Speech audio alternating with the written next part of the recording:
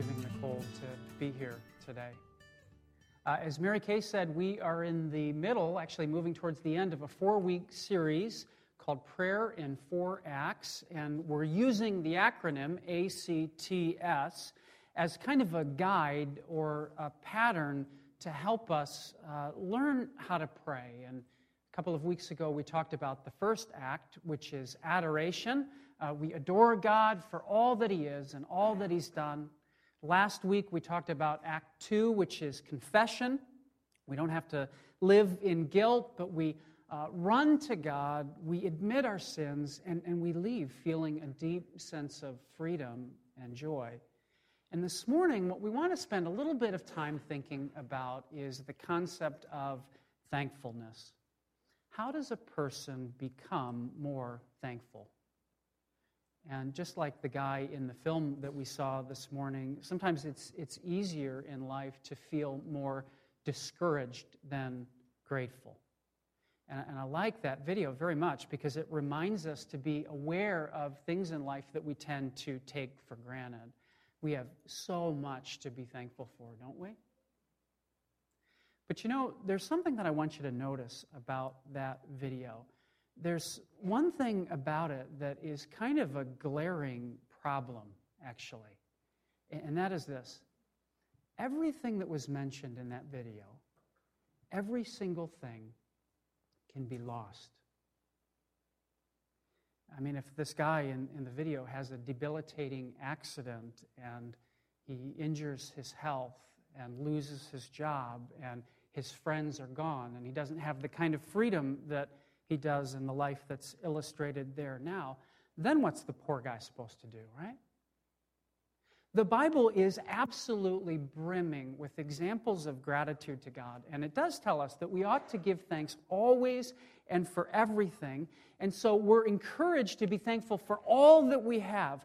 But what's interesting is that the writers of the Bible themselves, what they seem to be most thankful for and excited about, the place that for them their deepest gratitude lies is not just in all the things that they have, but it's specifically in the things that in Christ they cannot lose. And the wellspring or the heart of gratitude in the Bible doesn't seem to be found just in noticing all the little things that we see around us. It's found in embracing unseen things. Things that lie yet ahead of us. And that's what I want to think a little bit about this morning. The purpose of this morning isn't necessarily to grow our gratitude wider, as it is in the video. Now, I'm not saying that that's not a good thing to do and that doesn't have some value. I think it does. But what we want to think about this morning is having a gratitude that is more deeply rooted. And I think the text in 1 Peter verses 3 through 5 can really help us with that. So I want to give you just a little bit of background on the book of 1 Peter. It was written by the same Peter that we read about in the Gospels, and particularly towards the beginning of the book of Acts. He was one of Jesus' disciples, a very close friend of Jesus, and he's writing in the book of 1 Peter to Christians who were in a place called Asia Minor, which today would be called northern Turkey. And for these Christians that Peter was writing to, life was really tough. There was persecution in that area, and some of those people were very discouraged and down, in part because they were in an environment that didn't make gratitude come to them very naturally. Now, Peter was a little ways away in Rome, and he was facing an even greater persecution at the time. You may have heard of a man whose name was Emperor Nero, who would bring persecution to Christians in a way that had never been seen before. He was just new in his reign, we think, and he was beginning to persecute in Rome, where Peter was. And so what Peter's trying to do in the book of 1 Peter is he's trying to help these people to have some hope and to find some strength so that they might be able to endure this persecution. And what he begins with in 1 Peter is something for them to be grateful for. And the letter begins, as is customary in most, if not all of the letters in the New Testament with some greetings. And then right out of the gate, Peter says, Blessed be the God and Father of our Lord Jesus Christ. And what he does is he begins praising God with joy. And what he's most glad for, we find here, is something that he calls our living hope. And what I want to kind of submit this morning is that if you're a person who's in this room who considers yourself to be a Christian, and if you had one thing to choose to be most grateful for in all of your life, this concept of a living hope would probably be a great answer. In fact, it might be the best answer. And so today, what I want to do is I want to just look at these 3 short verses. I had intended actually to speak on the whole paragraph that's here, but there's just so much in these first 3 that I don't have time to get to the rest. But in verse 3, what happens is Peter introduces this concept of a living hope. Then in verse 4, he tells us what the hope is. And in verse 5, he tells us how it's meant to live inside of us, how it lives. And so, first of all, in verse 3, he tells us that we are born again into a living hope. If you look there, he says, Blessed be the God and Father of our Lord Jesus Christ. According to his great mercy, he has caused us to be born again to a living hope through the resurrection of Jesus Christ from the dead. Okay, so he starts out by describing the mercy of God. Right? Without the mercy of God, none of this would be possible. And mercy basically just means that God does not give us what it is that we deserve. I was listening to the radio a few months ago, and there was a story that really caught my attention about a nursing home in California. And what happened was the nursing home ran out of money, and so the owners decided to close the place, and the staff left the building, and the whole thing was just abandoned. But some of the residents had no place to go, and they ended up just being stuck there in this empty, deserted building with no staff or nobody to do anything for them. And there was a man who was there who was a cook, who I guess he was packing up to leave, and he noticed that nobody was going to be around to care for these people, and he was afraid that they might try to make some food and burn the whole place down in the kitchen. And so this single man, this cook, teamed up with a janitor, and these guys, without anybody knowing about it, and for no pay whatsoever, worked 24-hour shifts in this nursing home to care for the people who were left that had no place to go. So they made them food, they delivered their medication, they cleaned up after them. And this story was found out in California, and it actually ended up changing the laws so that it was no longer legal for a nursing home to close down without taking care of the residents first. And these guys really were heroes. But in this interview, they talked with one of the men, and they said to him, "Why did you stay when everyone else left?" And he said that when he was young, he had been abandoned by his parents. And he said that he didn't want any of those residents to experience the same thing. So what you've got there is you've got this situation that is going to end tragically. In fact, it's probably going to end in death for somebody. And these two men care. They step in, and the trajectory of the entire situation is changed. It goes in a different direction. And that's what God's mercy is like. The Bible says that all of us have sinned and fallen short of the glory of God, and that we deserve to be left to our own devices and failures. Every one of us deserves to die in our sin. But God steps in and he says, I'm not going to let this thing play out the way that it's heading. And Jesus comes to earth on a rescue mission. At the cross, he takes the bullet that was meant for us. He dies in our place for our sin. He cleans up our mess. And when we are down the most, he lifts us up. When we need him the most, he comes to our rescue. And this phrase that Peter uses, it describes how this forgiveness, this rescuing work of God changes everything for us. He says we're born again. And this is a really powerful phrase that unfortunately is kind of cliched in our culture. It's been overused or used wrongly or something. I don't know, but people they aren't impacted by that phrase the way we ought to be. Last week in the second service, there was a girl in our high school group who was baptized named Taylor, and she said that the reason that she ended up trusting Christ to forgive her sins is she came to a point where she said, the life that I have is not the one that I want.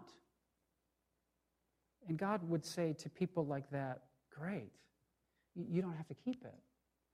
Right? Let's start all over again. Why don't you allow me to trade in your broken life for a new one? And what's that? That's like, the Bible says, it's like going all the way back to your birth and having an opportunity to start all over again, but this time with a different result. And this new birth brings with it something that Peter calls a living hope. Okay? So this living hope is both a hope, okay, which means that it's something that is for the future, that's living, which means that it's not just for the future. It's something for now, too. It's real, and it's tangible, and it's practical for every day. And he says it's based on the resurrection of Christ. In other words, he says that this living hope is as certain as Christ himself is alive. He says it's a sure thing because it's based on the resurrection of Christ. And so today, again, I want to think about what is this hope and how should it live, and how does that bring within us a deepened, heightened sense of gratitude? So the living hope points to something that's ahead of us, and it also points to something that's within us. And those are the two things I want to think about. The living hope is something that's ahead of us, and it's something that's within us. Now, what's ahead of us is described in verse 4. Peter says, again, we were born again into a living hope through the resurrection of Jesus Christ from the dead, to an inheritance that is imperishable, undefiled, and unfading, kept in heaven for you. Okay, so what Peter says is that our hope is in an inheritance, right? A fully realized inheritance. Now, an inheritance carries with us the idea of a family gift. I remember as a kid, my father and I used to shoot BB guns together sometimes. And he gave me one that was a pistol. And it was really like a pea shooter. You know, you'd shoot it, and it would just sort of go like this when it was pumped the most. So as long as you wanted to kill like something that was on the ground right in front of you, you could do it. But he had a BB gun that was a rifle, you know, and he'd pump the thing up, and it really shot very hard. My father used to tell me, you know, you got to be real careful with this. And he had a story that he was once shot in the eye with a BB gun, and it went right into his eye. And they took it out with a magnet.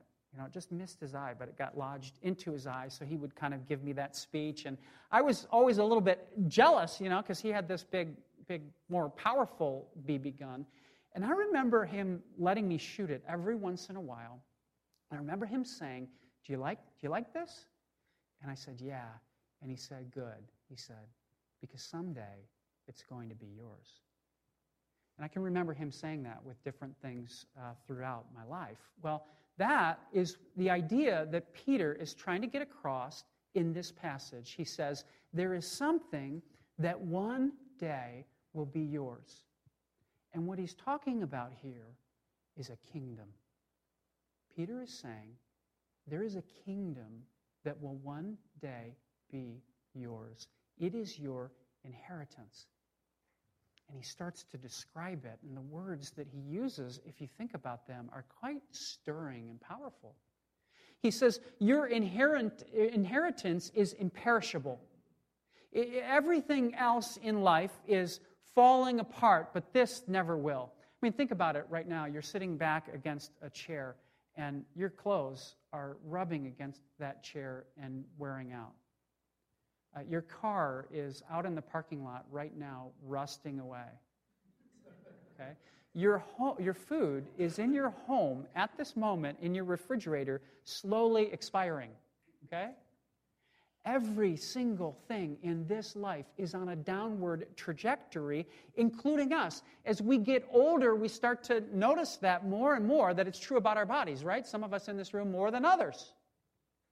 Okay?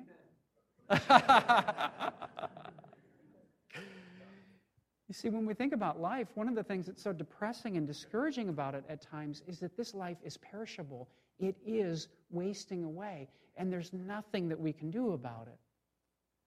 But Peter says your inheritance, the kingdom of heaven, cannot be corrupted, and it cannot be decayed. It is indestructible and imperishable.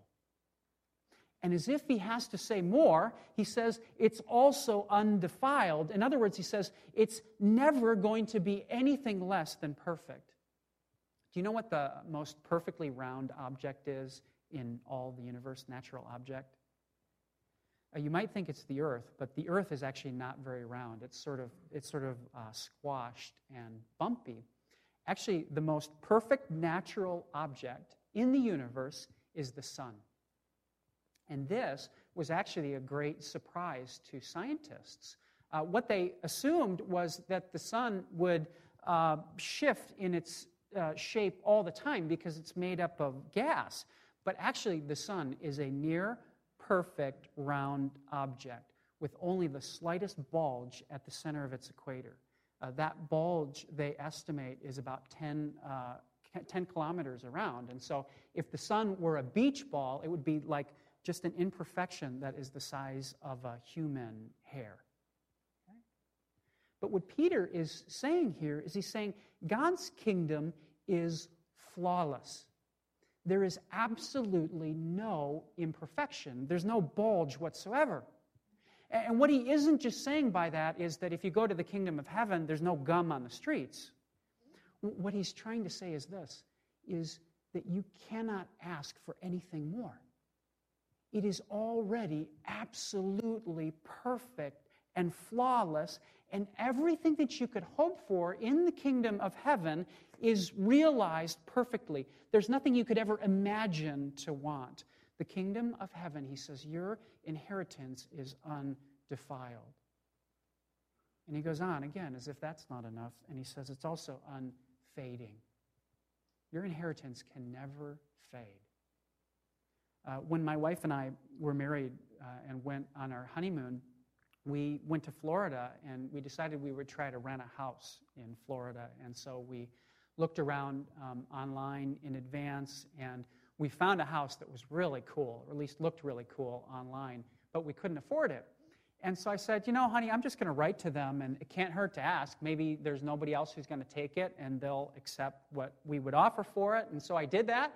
And the woman was really nice, and she said, okay, yeah, sure, we'll do it. You can come and you can stay here. And so we went to Florida, after our wedding, and rented a car, and we went to this house, and it was in a gated community.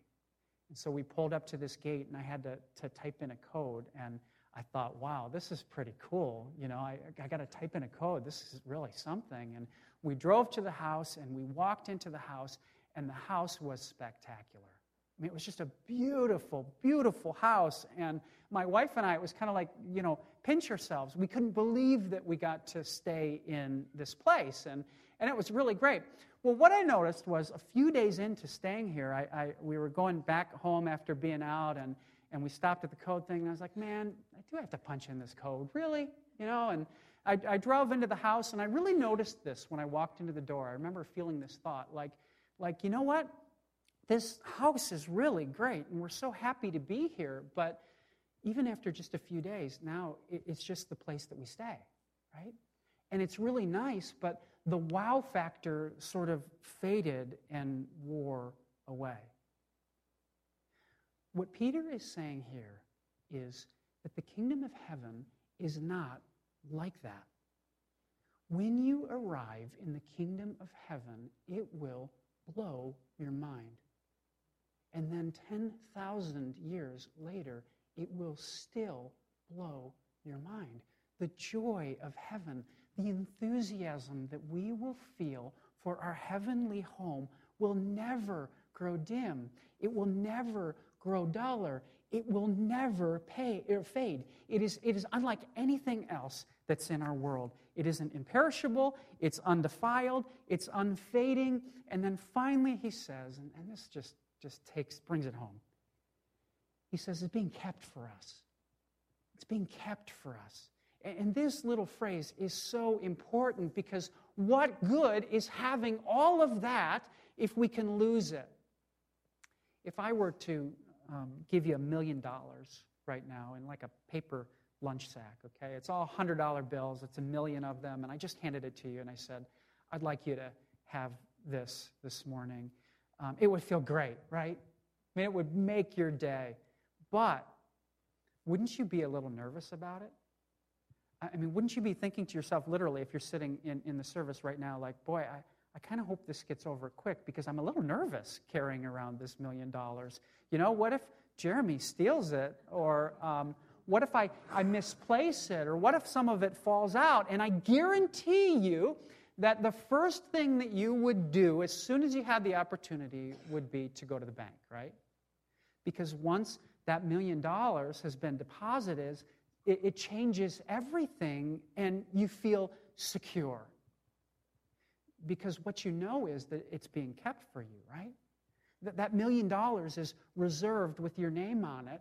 No one can take it away. It cannot be lost. And again, that's what Peter is trying to get at here. Think about the people that he's writing to for just a second, okay? These are Christians who are being persecuted for their faith. They're poor. They don't have much. They're fearful. They're in danger. They're worried not just about their own future, but they're worried about the future of their families and their friends. And with these words, what Peter does for them is he gives them this incredible assurance. There are, right now, in our world, people who are being persecuted like that. In fact, I've heard statistics that say that the persecution in all of history is the worst right now in our age. And if we could visit someone who's being persecuted from their faith today in prison, think for just a second. Again, I don't mean to rip on this video that we watched, but think about how trite it would feel for them to watch a video like that. I mean, think about that for just a second. I mean, they'd watch it and they'd think, well, be thankful for my job? What job? They'd say, be thankful for my freedom? I have none. Be thankful for my friends? My friends shunned me years ago. Be thankful for my health? I've been beaten and I'm being starved. Be thankful for oxygen? I think I'd rather have none and die, right?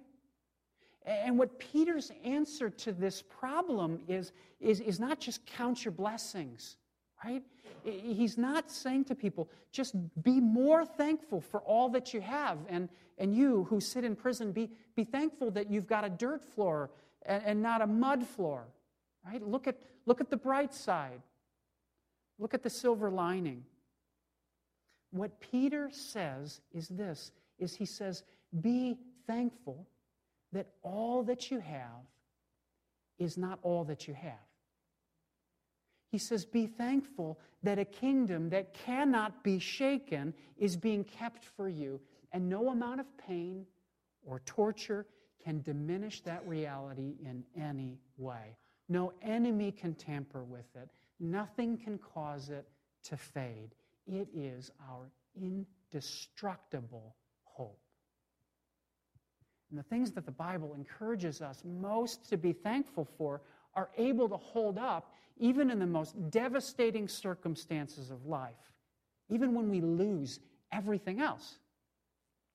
And these promises are the most precious thing in all the world because nothing can take them away. If you are a believer in Jesus, if God has made you his own, then nobody can steal that from you. And like my dad, what Peter says is, someday it will be yours. That's our hope.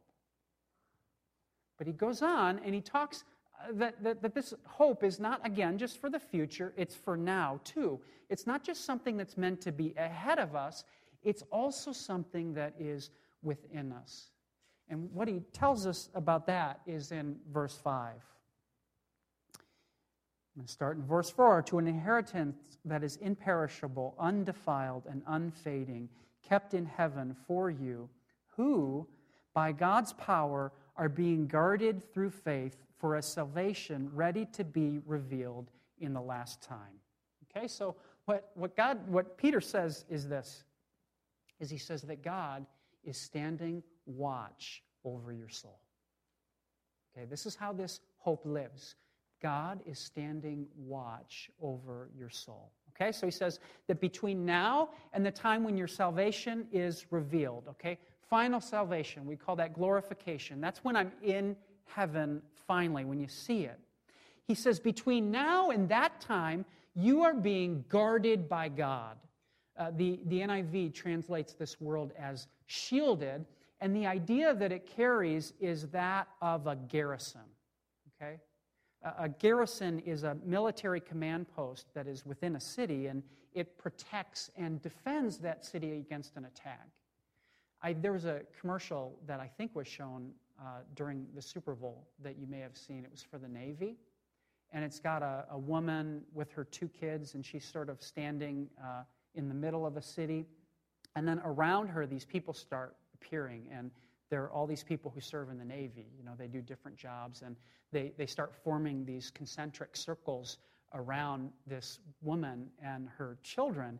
And at the end of the commercial, what the narrator says is, to get to you, they've got to get past us. It's a good commercial, and that's the idea. I recently heard a talk by a woman whose name was Joni Eareckson Tada. Didn't hear the whole thing, but I heard a part of it. And some of you would probably be familiar with this woman. She, in 1967, was in a terrible diving accident at the age of 17, and she was paralyzed. She became a quadriplegic. She has spent her life living in a wheelchair, and she has no use of her hands. Well, in this talk, she was describing that 3 years ago, she was diagnosed with stage 3 breast cancer, right? And after everything that she'd experienced all of her life, this was a major blow to her. She was very discouraged by this. And she was thinking back in this talk to a day when she was coming home from chemotherapy, and her husband was driving her home in a van that they had that was built just for her disability. And she said that she was in her wheelchair tied up in the back so that she wouldn't roll around, and they were having a conversation through the rearview mirror talking, and she said she was at rock bottom at that point. She felt sick and nauseous and weak and tired. She said that her hair was falling out, her bones were growing thin, she had pneumonia at the time, and also a bladder infection. Okay, she was in terrible shape, and she said that she and her husband, whose name was Ken, were discussing suffering. And the conclusion that they came to, she said, in this conversation is that suffering is like a little splashover of hell, reminding you of the hell that Christ ultimately rescued you from. I thought that was really good. Well, they kept driving, she said, and they pulled into the driveway and continued to talk, and the conversation changed, and she said, well, what are the splashovers of heaven? If suffering is the splashover of hell, what are the splashovers of heaven? And they began to talk about that. I want to just quote what she said about that here. She said, are the splashovers of heaven days when everything is easy and breezy and bright, when all is going your way, when the bills are paid, smiles come easy, there are no conflicts? Are those splashovers of heaven? And in the quiet, we decided, no, that's not it. A splashover of heaven is finding Jesus in your splashover of hell. She said, nothing is more precious, from her experience, nothing is more precious than finding Jesus standing with you in your splashover of hell. That's what Peter is saying here. That Jesus will always stand with you. But that he's not just looking on from above, sending you care packages every once in a while when you need them. Peter would say, no, it's much more than that. He's present with you.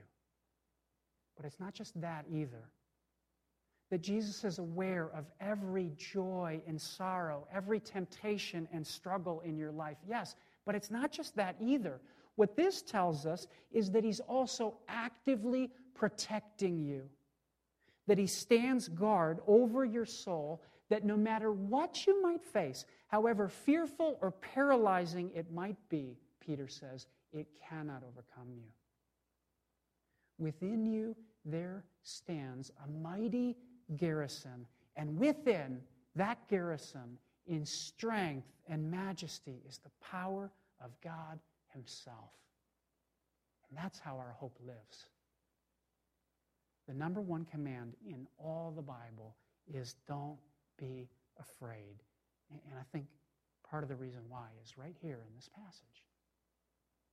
God actively guards his people. And so this is our living hope.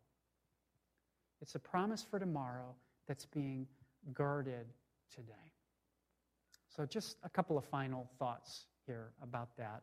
I don't know if you're anything like me, but gratitude does not always come naturally to me. I think that most people are like that. We sometimes feel more like the guy in the video, right? We're more discouraged than we are grateful. I mean, did you notice at the end of the day, he's saying the same thing that he did at the end of the day before? All the things that he has around him, he's kind of missed, right? Gratitude, it's hard to get gratitude to really penetrate the depth of our heart. And in prayer, I think when it comes to praying with gratitude, sometimes it's easy for us to mouth those words of things that we're thankful for, but to not really feel it in our hearts. It's easy to be ingenuine and to kind of go through the motions. And sometimes in life, if we're honest, just noticing the little things doesn't always seem to help all that much. Right? We know that we should be grateful and thankful for our kids, but sometimes they can be so challenging, right? We want to be more thankful for our marriage, but it's hard when we're not getting along. I mean, we know that we should be thankful that we can read, but we're just so sick of typing email. We know that we should be thankful that we can walk, but this morning we just don't feel like getting out of bed. And sometimes we want to be grateful for the things that are around us, but we just can't seem to get our hearts to warm up. You ever feel that way? You ever have that problem? I think that what Peter would encourage us to do when we feel that way is this. It is to plant our feet firmly in our living hope. To take a step back, reflect on the mercy of God. That when I was down, he lifted me up. That when I needed him most, he rescued me. That we would consider the love of God, the horrors of the cross, the joy of the resurrection. That I would begin to think about what's behind me, right? My sin, my old life, it's gone. What's ahead of me, this imperishable inheritance, the kingdom that cannot be shaken, and what's within me, Peter says, the power of God. And hopefully what that begins to do is it begins to humble us. And that thankfulness, that gratitude would begin to stir naturally within our hearts. And that as that gratitude begins to well up, hopefully it's genuine gratitude, that it would begin to spread to. And like Peter, in verse 3, we would say, "Blessed be the God, our Father, of our Lord Jesus Christ." In other words, what he says is, thank you. Thank you. So what we do, in other words, with this living hope is really simple. We do everything that we can to let it live. We do everything that we can to make it the primary thing that we're grateful for. We take joy definitely in all that I have, in all that we have, but we delight the most in the things that we cannot lose. And so this morning, just like last week, what I want to do is I just want to give us a couple of minutes to spend a little bit of time quietly walking through the T, the thankfulness in prayer. And so the band is going to come up again just for a couple minutes, but I want to invite you just to spend some time thanking God for the living hope and anything else you want.